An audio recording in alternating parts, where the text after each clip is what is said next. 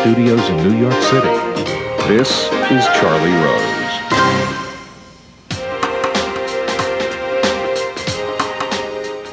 John Oliver's here. He is a comedian and a political satirist. This summer, he has been filling in as host of Comedy Central's The Daily Show, while Jon Stewart is directing his first movie.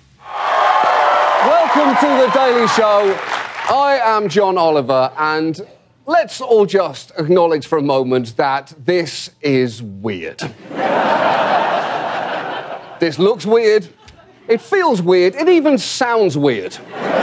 It sounds weird to me, and this is my actual voice. Look, if you hadn't heard by now, Jon Stewart is going to be away for the summer. He's gone to a small Italian village to learn how to cobble shoes.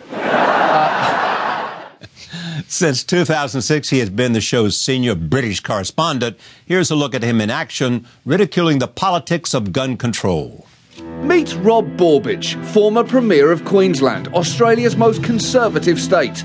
In 1996, he was instrumental in enacting gun control, knowing it would cost him his political career in the next election. We paid a high political price, but we did the right thing. Look, there are Australians alive today because we took that action. I mean, how much is a life worth? But Jim Manley knows that a true public servant has more important concerns. What makes a politician successful? Getting re-elected by his or her constituents. Right. Yeah. That's how you judge success. Okay, well, getting legislation done. Right, it's second. Is second, yes. So that is second. Holy that is second? If I could rewind this tape, I'd say getting legislation done and getting re-elected by your constituents.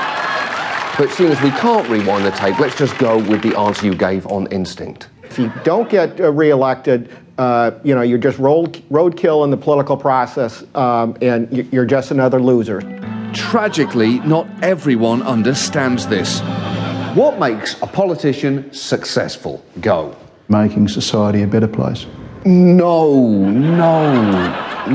Rob. No, look, we can actually rewind the tape. Are we rolling? What makes a politician successful? Well, it's your responsibility to govern in the best interests of the people that you serve. Oh, boy. Oh, boy. Oh, boy. John, also...